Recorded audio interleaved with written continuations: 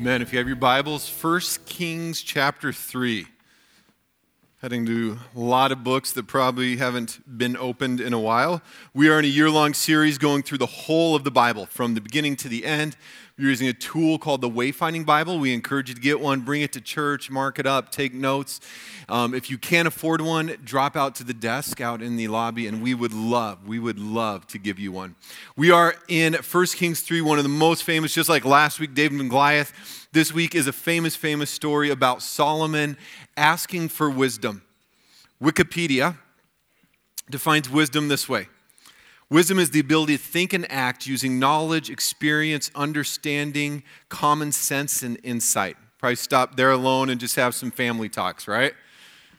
Wisdom has been regarded as one of the four cardinal virtues, and as a virtue is a habit or disposition to perform the action with the highest degree of adequacy under any given circumstance. And it goes on to say this. In short, wisdom is a disposition to find the truth coupled with optimum judgment as to what action should be taken in order to deliver the correct outcome. Wisdom's something we all want. It's a conversation we can have, and every person in this room, no matter your age, you want to make good decisions. The older you get, the more you can look back and say, there were decisions I made that I sort of regret. If I had thought it through a little more, I would not have made that decision. Or, because some of us make rash decisions, others of us tend to sort of get paralyzed and not make decisions, and we look back on our life and we regret places where we did not make wise decisions because we were just frightened. We were scared to move into it for whatever reason. I think we all want wisdom. Wisdom on how to be a parent.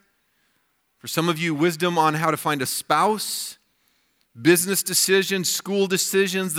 It is a day in, day out. This will be hopefully one of the most practical messages you'll hear from this pulpit. That you can take away and say, I can begin to live a little differently because I can think differently. I can react differently to the situations around me. We're going to be in 1 Kings 3. Let me pray before we jump in it. God, use your word. Speak through your word this morning to each one in this room, whatever it is. Words of encouragement, words of conviction, whatever it might be. By the power of your Spirit, to the glory of your name. We pray this in your name. And all God's people said, background to 1 Kings 3, Solomon is the son of David and Bathsheba. We talked a little about David last week. He's the king over the United Kingdom. Judah and Israel have come together. And this story here, it sort of falls under the literature of history. That this is recapping Israel's history. And here we start in 1 Kings chapter 3, verse 1. Solomon made an alliance with Pharaoh, the king of Egypt, and married one of his daughters.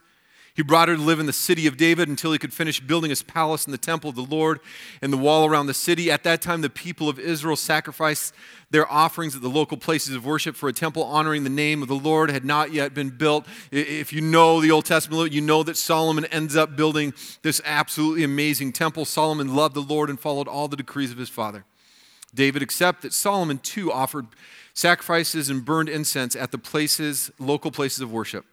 The most important of these places of worship was at Gibeon, so the king went there and sacrificed 1,000 burnt offerings. That night the Lord appeared to Solomon in a dream, and God said, and listen to this, God says to Solomon, what do you want? Ask, and I will give it to you. If there's any children in here, this is an Aladdin moment where God comes to him and says, whatever you want, you ask for it, I'm giving it to you. Some of you probably laid awake at night thinking, okay, if I won the lottery, here's what I would do with it. This is that type of moment where the king can have anything he wants. And here we go in the story, verse 6. Solomon replied, you showed great and faithful love to your servant, my father David, because he was honest and true and faithful to you, and you've continued to show this great and faithful love to him today by giving him a son, Solomon, to sit on the throne. Now, O Lord, you have made me king instead of my father David, but I am like a little child who doesn't know his way around. Let's just stop for 1 second here. Solomon, most scholars think Solomon is about 12 to 14 years old. So if you are a young person in here, this message is for you. He's a young person. In those first couple of verses, 6 and 7, the way we're going to get to his answer here in a sec, but the way he's thinking about his answer is embedded in what he thinks about God. He talks about God's faithful love. It's the covenant love of God, that God had chosen this people, that God had chosen him. Even as a young person, he gets that that is the most important thing. It says in verse 8, and here I am in the midst of your chosen people, a nation so great and numerous they cannot be counted. Give me an understanding heart. We're going to come back to that word understanding. So that I can govern your people well and know the difference between right and wrong. For who by himself is able to govern this great people of yours? In the ancient Near East, back in this time, if you ruled a nation, probably the two most important things that you wanted to be known for, one is a great warrior. You accomplished great things in battle. The other thing that leaders wanted to be known for was wisdom. So this is not a story that would not have made sense to them. They knew they needed wisdom to rule well. But it's intriguing how Solomon asked for it. He says, give me an understanding heart. That word understanding, this is going to be on the screen here, comes from the Hebrew word shema. And what it means is to hear, to perceive, to pay attention, to listen to yield. It's different than the word for wisdom here. That he's asking for this type of ability. And we're going to see how that plays out in the story that we see in this chapter. Verse 10. The Lord was pleased that Solomon had asked for wisdom. So God replied, because you have asked for wisdom in governing my people with justice, and have not asked for a long life or wealth or the death of your enemies, I will give you what you ask for. I will give you a wise and understanding heart such as no one else has ever or will have. And I will also give you what you did not ask for, riches and fame. No other king in the world will be compared to you for the rest of your life. And if you follow me and obey my decrees and my commands as your father David did, I will give you a long life. Then Solomon woke up, realized it had been a dream. He returned to Jerusalem, stood before the ark of the Lord's covenant, where he sacrificed burnt offerings and peace offerings. Then he invited all his officials to a great banquet. And here's where the story gets interesting. So 12 to 14-year-old young man Solomon asked for wisdom, actually asked for understanding so that he can hear something and understand it and make a wise decision. And now the story moves along, and here's where he gets to practice it right away. This is going to be a lot of fun for a young king. Sometime later, two prostitutes came to him to have an argument settled. Please, my lord, one of them began. This woman and I live in the same house. I gave birth to a baby while she was with me in the house. 3 days later, this woman also had a baby. We were alone. There were only two of us in the house. And the reason this is intense, by the way, we don't know if they're actually prostitutes or widows. Different scholars have different thinking about it. But the reason that this is important, that they want the alive baby, one of the laws in the Old Testament was what was called the Levirate law. So if your spouse died, if you're a woman and your spouse died, your spouse's brother had to marry you unless you had a child. And so these ladies don't want to be forced into a marriage that they don't want. That's why they're having this argument. That's why they're coming before this king. Verse 19. But her baby died during the night when she rolled over on it. Then she got up in the night, took my son from beside me while I was asleep. She laid her dead child on my arms and took mine to sleep beside her. In the morning when I tried to nurse my son, he was dead. When I looked more closely in the morning light, I saw that it wasn't my son at all. Then the other woman interrupted. You can sort of imagine this scene in a court in a palace. It certainly was your son, and the living child is mine. No, the first woman said, the living child is mine, and the dead one is yours. So they argued back and forth before the king. Then the king said, let's get the facts straight. Both of you claim the living child is yours, and each says the dead one belongs to the other. All right, bring me a sword. So a sword was brought to the king. Remember hearing this in Sunday school? It didn't feel as dark as it possibly could be. But you also think, ask for wisdom. First place you get to practice it. It's intriguing how he goes about what is going to happen here. Verse 25, then he said, cut the living child in two and give half to the one woman and half to the other. And by the way, this probably connected to some Old Testament laws around property. That if there's a dispute over property and you didn't know who was right and wrong, you would truly just cut it in half. And so Solomon takes that and applies it to this situation. He said, cut the living child in two, give one half to the one woman and half to the other. Then the woman who was the real mother of the living child, who loved him very much, cried out, oh no, my lord, give her the child, please don't kill him. But the other woman who needs psychiatric help, that's not in the text, I put that in. All right, he will be neither yours nor mine, divide him between us. Then the king said, do not kill the child, but give him to the woman who wants him to live, for she is the mother. It's one of those stories that's like, wow, that's weird, that's hard. Did he make the right decision? Did he do the right thing? And I think in an attempt to flesh out truth and having just asked for wisdom, that he listened and he leaned in and he made this wise decision. Verse 28, when all Israel heard the king's decision, the people were in awe, for they saw the wisdom God had given him for rendering justice. And then the rest of our text is at the end of chapter 4.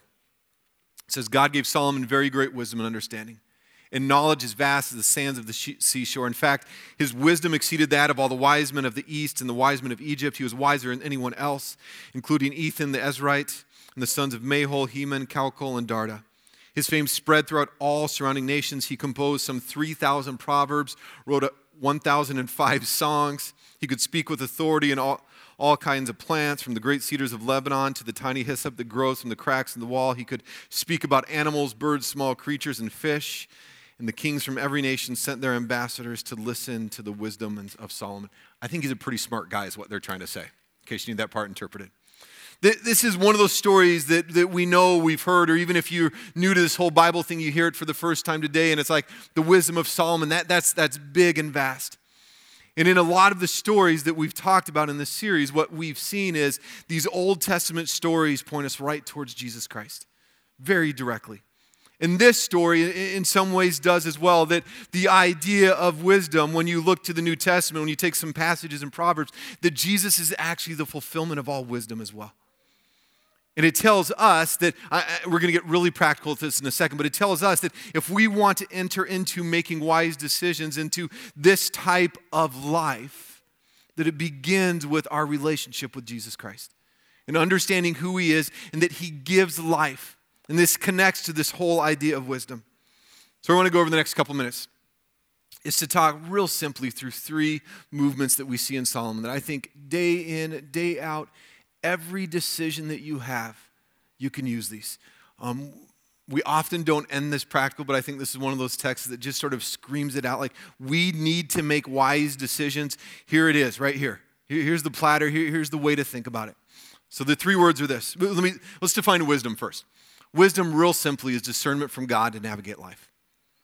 Discernment from God to navigate. If you're a follower of Jesus Christ, if you've put your faith in Jesus, accepted his forgiveness, put him on as leader of your life, then this is what it is. Spiritual wisdom is discernment from God on how to navigate life, how to make decisions, how to figure it out.